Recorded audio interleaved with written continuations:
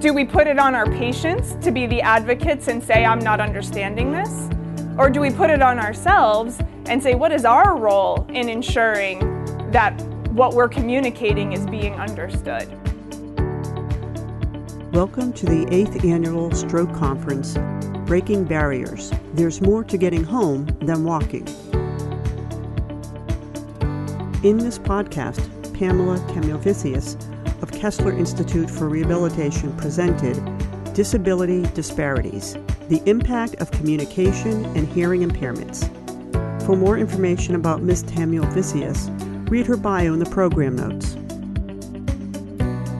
This conference was sponsored by Kessler Institute for Rehabilitation and was a one-day event that provided participants with an understanding of the multidisciplinary approach to rehabilitation that enables stroke survivors and their families and caregivers to rebuild their lives.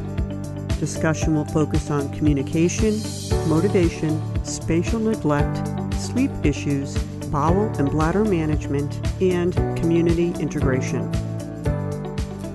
Today I'm going to talk about discuss the impact of communication and hearing impairments on a person's access to quality care, list some of the long-term impacts of disability disparity, and apply some interprofessional strategies to address disparities due to communication and/or hearing impairments.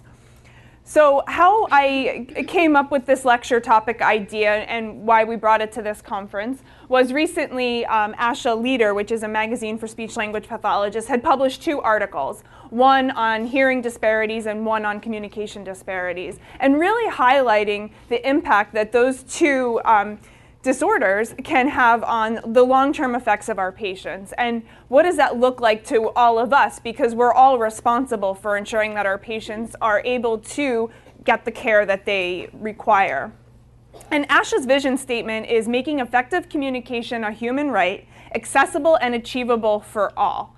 So part of the role of speech-language pathologists and audiologists is to make sure that we are looking at environments and educating our professional partners in ensuring that this is and maintain this right for all of our patients. And then I thought, and you'll hear this as well as we go through, trying to make it more personal because our patients are persons and there's more to that than just being able to make a healthcare decision.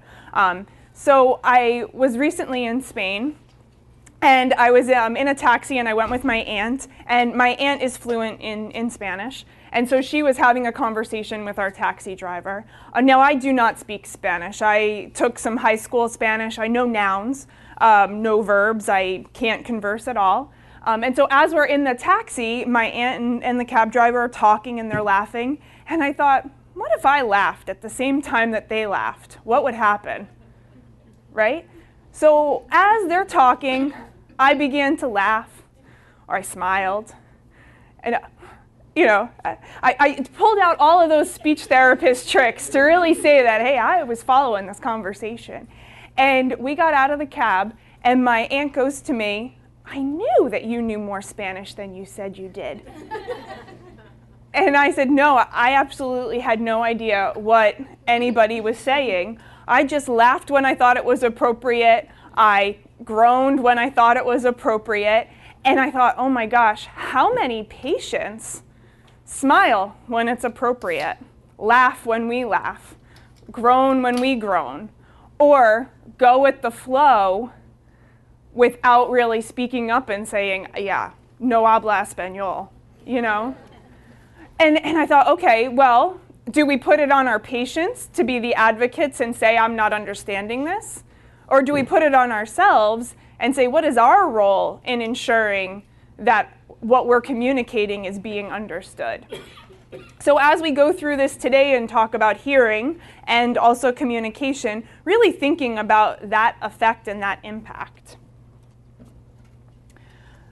So to start, the burden of stroke. So someone in the US has a stroke every 40 seconds. Someone dies of a stroke every 4 minutes. 7.2 million Americans over 20 years of age have had a stroke. 3.4 million US adults over the age of 18 will have had a stroke by 2030. Huge numbers. And the problems, high cost, challenges with communication across systems of care, And then this last one, prevention, treatment, and recovery, functional outcomes for stroke survivors. And as you heard in the lectures earlier today, really what is happening internally, what's happening in the acute care hospitals, in the rehabs, in the nursing homes, and then back when patients go home, that's keeping them home. And there's a real challenge there with keeping patients at home. And so today we'll talk about the impact that hearing and communication have on that keeping patients at home. But because I said I would be funny occasionally throughout this, we're going to look at some misheard lyrics. So on a dark desert highway, Cool Whip in my hair. Who knows the song? Yeah? Who wants to sing it? No karaoke right now? Okay. Oops, sorry. All right. Hearing. So hearing loss. 15% of Americans aged 18 and older present with some form of hearing loss. Those with a hearing loss, and this is in the research, are more likely to experience arthritis, cancer, stroke, cardiovascular disease, diabetes, emphysema, high blood pressure, falls, mental health issues, and difficulty with cognitive functioning and activities of daily living. Those with a hearing loss are more likely to be hospitalized and readmitted within 30 days for that same condition. Why? They report poor communication and satisfaction during medical care encounters and have higher health care costs. An individual with a hearing loss will cost the health system $22,000 more over 10 years because of the associated medical comorbidities. So hearing loss is a chronic condition that is expensive to treat. Does anybody know what the average cost of a hearing aid is? Between $1,000 and $7,000. And that's for one. We have 2 ears. So, and think, localization-wise, being able to really take in that information. 15% of patients over the age of 50 that require hearing aids wear a hearing aid. Unbelievable. The access to hearing aids, being able to know that you have a hearing loss and having that diagnosed. Imagine hearing only part of your medical team's care instructions or description of a procedure, and then being asked to make a decision about your care. Who here has, just in general, had a conversation with a friend, and your friend says something, and you didn't quite get it, but you say yes anyway, right? Because why not? They're not there to harm you, because you trust them, right? But you don't really know. So what are we doing as providers to make sure or to ensure that our patients have access to this?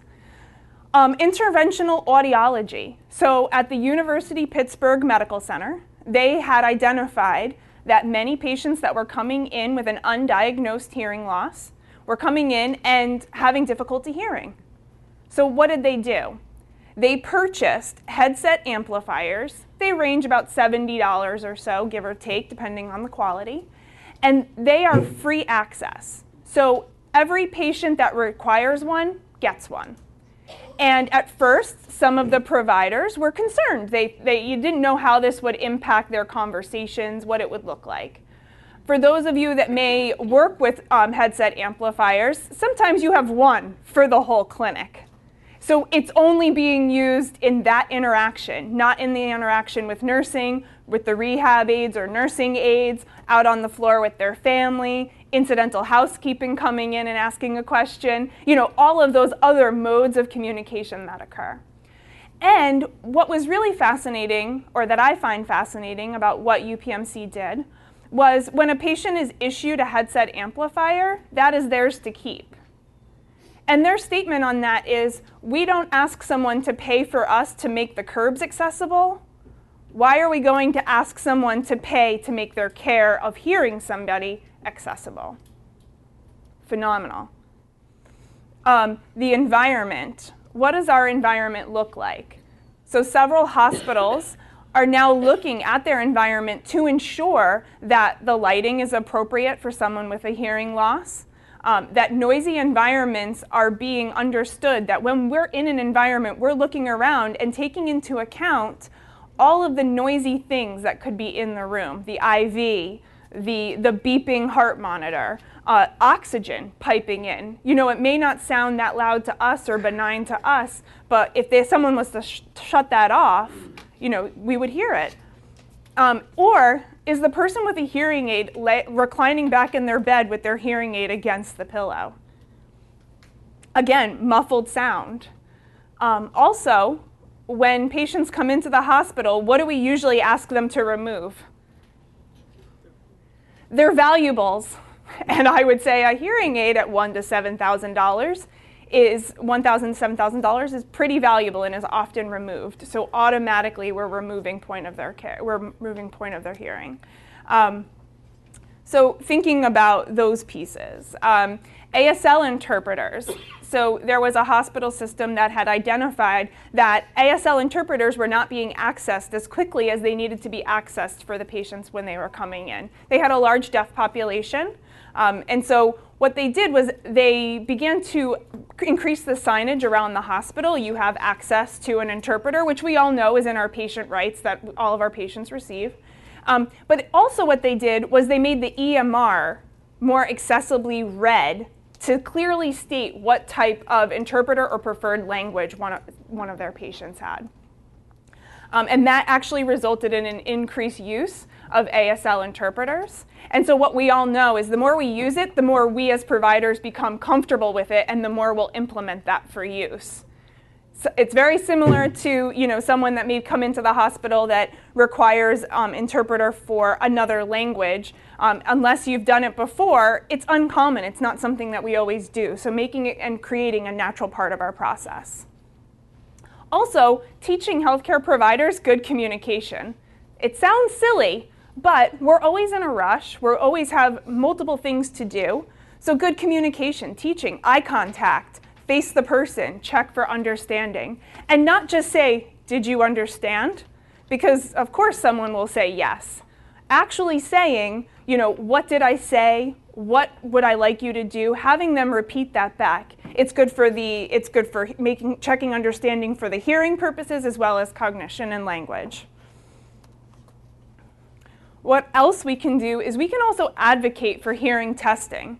30 million people by 2060 will have a hearing loss. Hearing loss is poorly captured in medical records.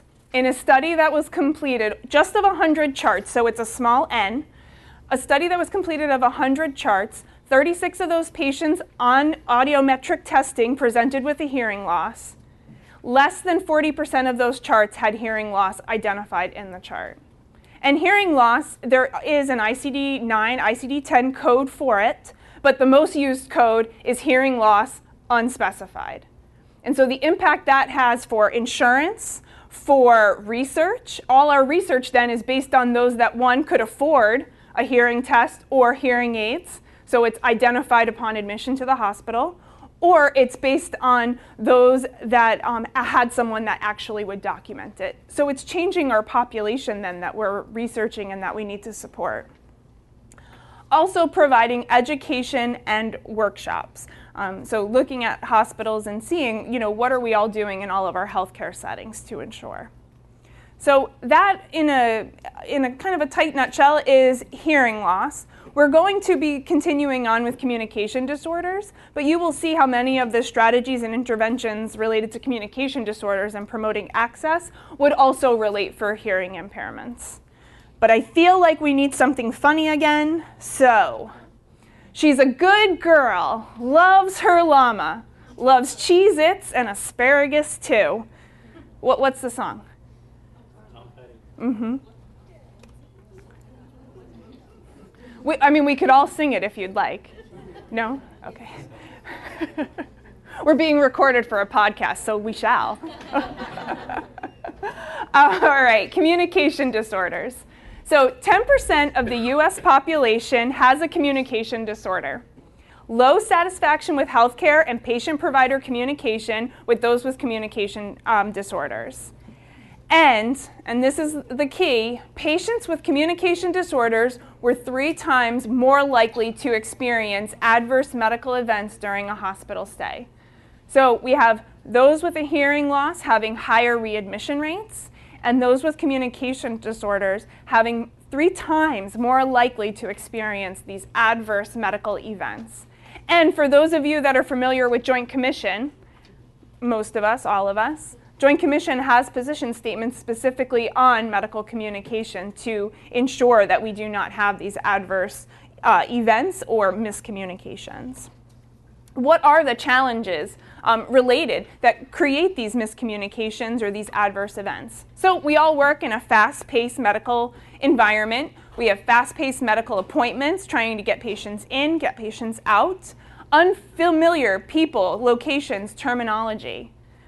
Also, erroneous assumptions on the part of the healthcare provider regarding patients' abilities, and a lack of knowledge by healthcare provider regarding on how to interact with this patient population. And we'll talk a little more about that. There's a theory that's based off of this. But why is this important? Well, because provider and patient communication is essential to our ability to promote health promotion, clinical assessment, and patient autonomy. Patient outcomes are improved when care providers use communication to express concern and commitment. A challenge is there's often a focus on speech for communication with limited use of nonverbal communication. One item that came up in some of the research is that patients and clinical care providers have difficulty engaging patients with aphasia, which we know, talking about stroke, is a primary disorder resulting from stroke, 40% of patients, leading to discrimination on stroke services and poor long-term outcomes. So many of our patients, when they discharge the hospital, us at skilled nursing facility, when they go home, they're hopefully going to return back to a stroke clinic to continue to be followed and to ensure that their outcomes are being managed. And so if they're not able to make that appointment or they don't understand the impact or importance of that, already we're starting them out with that. So some further research into this, looking at really what is the impact then of aphasia and communication disorders on a patient. I came across this nursing article that was talking about the theory of human scale development and aphasia. And it talked about the 9 fundamental human needs. So those fundamental human needs that we all have and that we all need is freedom, creation, identity, understanding, protection, leisure, participation, affection, and substance. And then the article states, patients have reported that health professionals focus on physiologic experiences rather than the psychosocial impact, which is huge. And I've anecdotally had this conversation since I've read this article and really started thinking about it. I've had this conversation with some of my partners, some nurses, some physicians, and said, looking at this, I always felt like I made a great connection with my patient. But then the further I thought about it, I was like, well, on admission, I usually ask a lot of personal questions, really get to know them. But then we get into treatment mode, and we are busy with treatment. We are busy with providing care.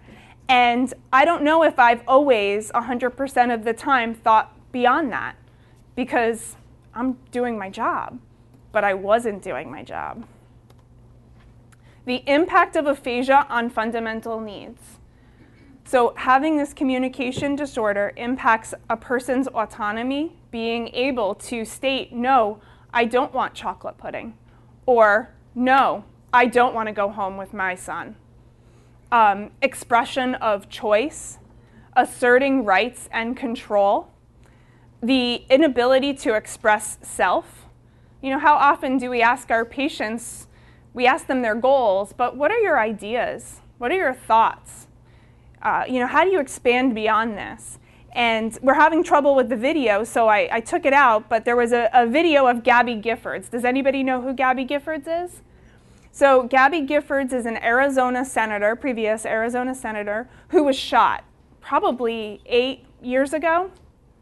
And her husband, John Kelly, Mark Kelly, thank you, is an astronaut. And so he was very supportive of Gabby's recovery, and she presented with aphasia and went through months and months of therapy and had top-tier therapy. And in this one interview about 7 years down the road, she's sitting with Mark on the couch, and they're talking, and they talk about the impact that had on their relationship. And Gabby, who was independent, outspoken, fighting for their rights, said, "Sometimes I have to look at Mark for him to fill in my words." And is Mark really filling in Gabby's words? I mean, they may have a close relationship, but no one knows your own thoughts. And so the impact that must have on Gabby's ability to be the person she is and be able to speak those. And if no one's asking her those questions, how do we identify that? So thinking about that with my patients. Feeling of isolation, loss of confidence, intellect and cognition are hidden. There's difficulty asking for support, difficulty expressing emotion, difficulty expressing affection. Okay, a little humor again before we get into the deep stuff. We built this city. Oh, sorry. I'm a speech therapist, not a singer. We built this city on sausage rolls. And you can purchase this pillow on Etsy in case anybody's in the market for a holiday gift. All right. Communication accommodation theory. So individuals often adjust or accommodate their communication on a basis of assumption. So based on who you're speaking with, you may increase your volume, you may speak slower, you may change the terminology you're using. So how do we see this often in the medical setting? We see that we change the terms that we use, right? We use layman's language. We also would change the language we use and use preferred language by adding an interpreter, or if someone spoke multiple languages, speaking in the language that's preferred by that patient. But there's times when we either overdo it or underdo it, and that's the concern we have with those with communication disorders and also with hearing disorders. Who here has been told by a patient, okay, an often over-accommodation is you walk into a room and you see an elderly individual and you automatically speak at a higher level voice, right? And so for that day, you've got 10 patients that you're seeing, and so every room you're going in, I'm not going to do it because I'm mic'd, but you're at that 90 decibel level, good morning, blah, how are you today? And so you're going in. Who here has had a patient say, could you speak a little softer? No one? Oh, okay, a couple people. Thank you for being honest. Not that you all are, and it's happened to me because you think back and forth. Well, that's what happens with our communication accommodation. Sometimes we can over-accommodate. We assume, and we speak louder to older patients because of that assumption, or we under-accommodate. We have a patient that has failure to recognize and change communication, and I can think of a non-fluent aphasic patient. So here's an individual that has single word responses, has difficulty accessing words, and someone walks in and asks an open-ended question like, what did you do in PT today? Before you even know it, you've reduced your chances of good communication. And it's our job to understand that bias that we have and what we're doing. So choosing appropriate accommodations begins with recognizing one's own bias.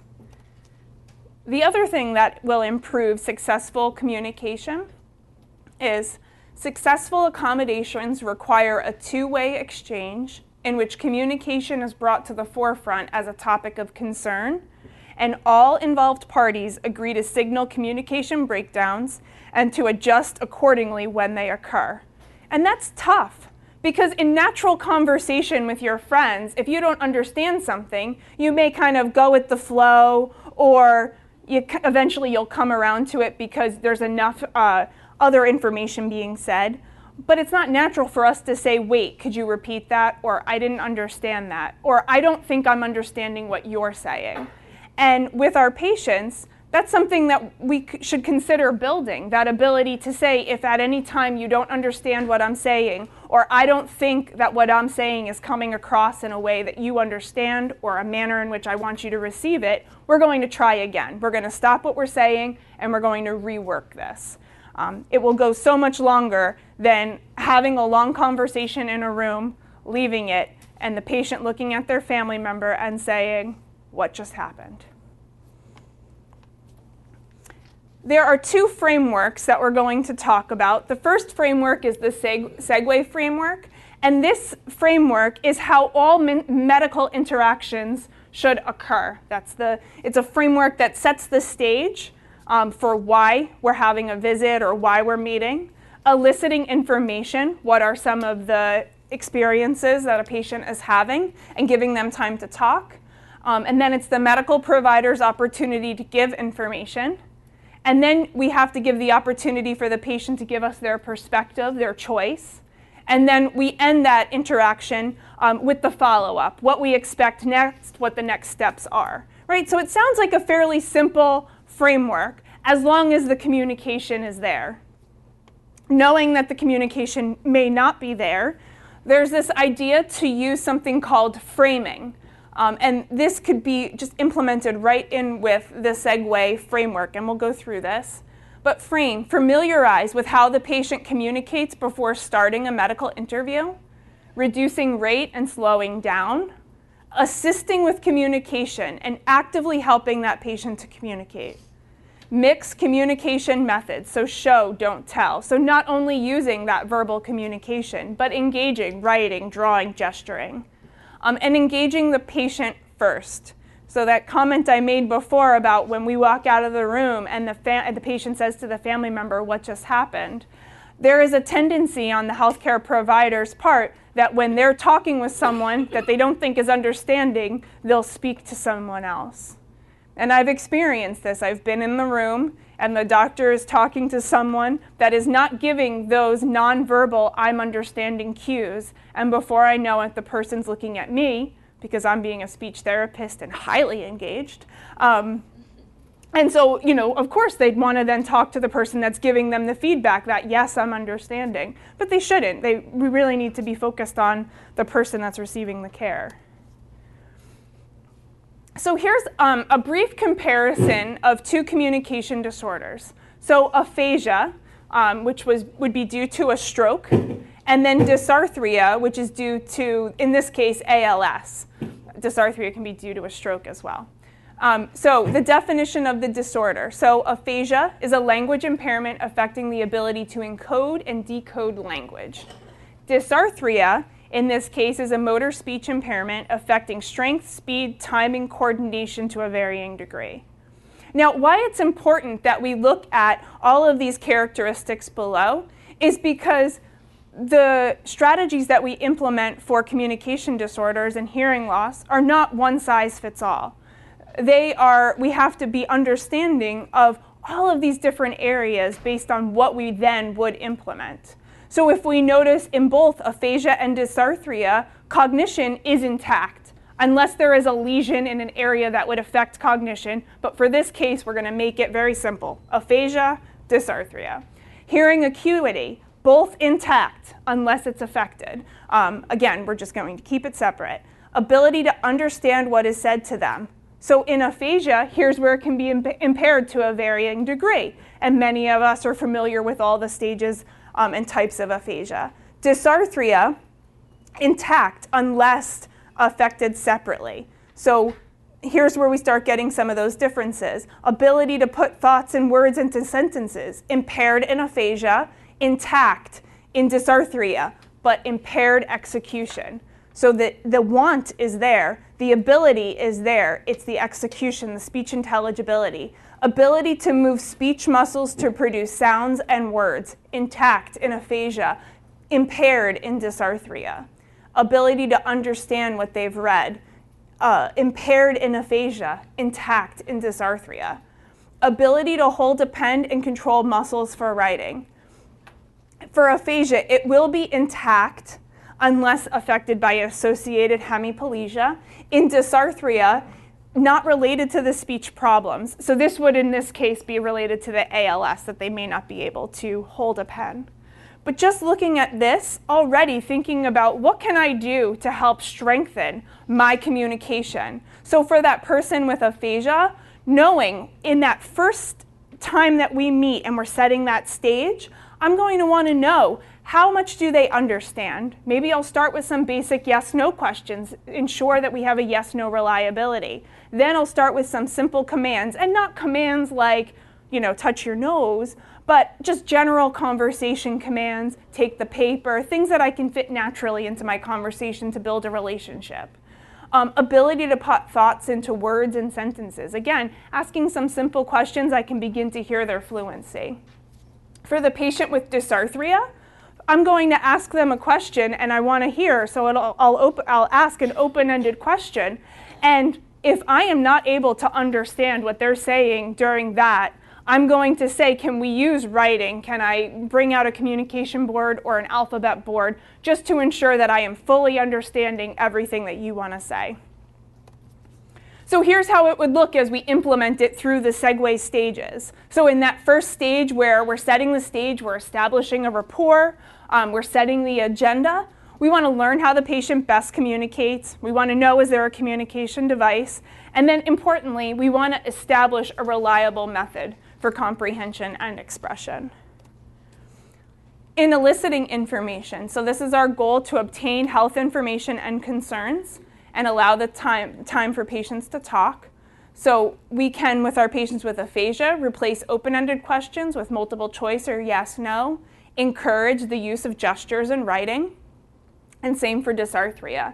And then at the end, we want to verify that we've understood what's been said and summarize the points. And a great strategy to use here is, as we're summarizing what a patient has said to us, we write it down on a piece of paper in simple words. Because as we continue on with our conversation, the patient can go back and self-point to those important words that came directly from them during that conversation.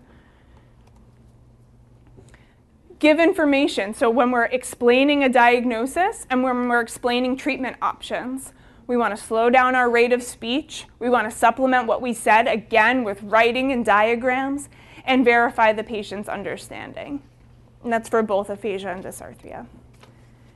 And then understanding the patient's perspective. So using keyword writing and gestures to supplement the patient's words. So this is, again, where we can reflect upon what we've already written down. And then for that patient with dysarthria, suggest using writing or a communication board.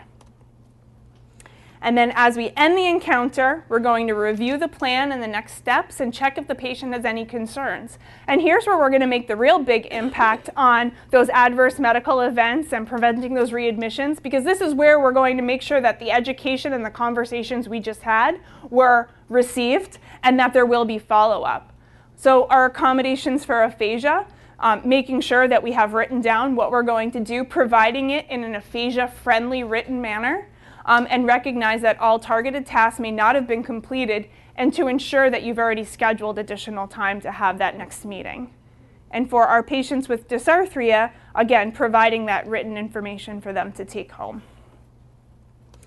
All right, oh, here she comes. Watch out, boy, she'll chew you up. Oh, here she comes. She's an anteater. You can find these all on Google and send them to your coworkers. I do.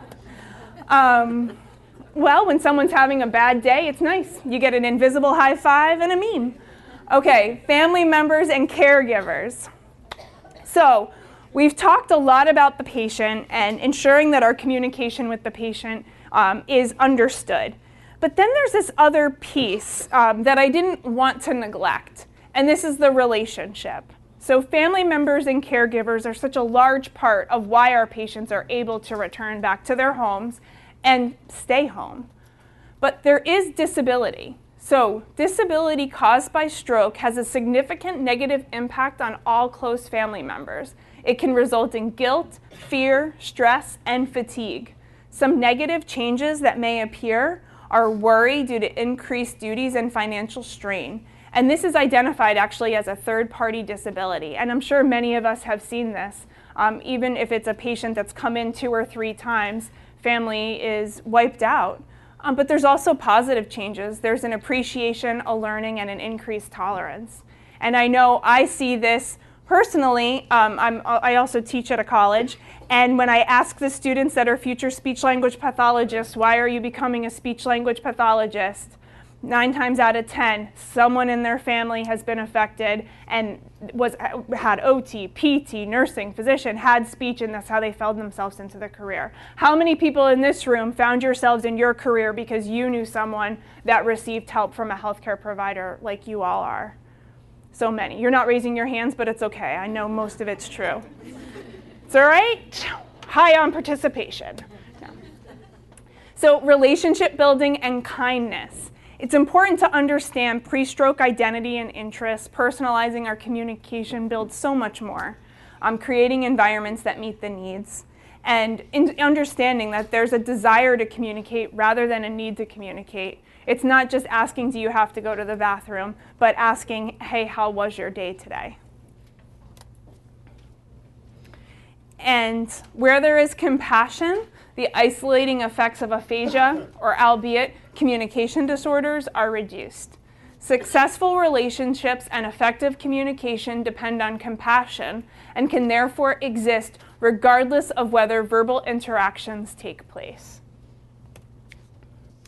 I've provided a few resources from the National Aphasia Association, the Aphasia Recovery Connection. The Aphasia Recovery Connection actually has Facebook groups for both those patients with aphasia and those caregivers. The American Stroke Association and ASHA, the American Speech-Language Pathology Association. Before we go, sweet dreams are made of cheese. And our takeaways. So hopefully what you'll take away is that making effective communication is a human right, accessible and achievable for all. Those with a hearing loss are more likely to be hospitalized and readmitted within 30 days. So thinking about what accommodations are available and have we provided the necessary education to the patient, family, and providers. Those with communication disorders are more likely to experience adverse medical events. So thinking about those acronyms, segue and frame for effective communication and trying to implement some of those strategies.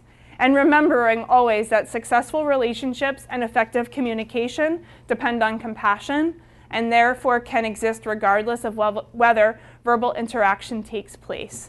And so with that, I'll leave you with a quote from Maya Angelou, which was actually written specifically for nurses. I've learned that people will forget what you said, people will forget what you did, but people will never forget how you made them feel.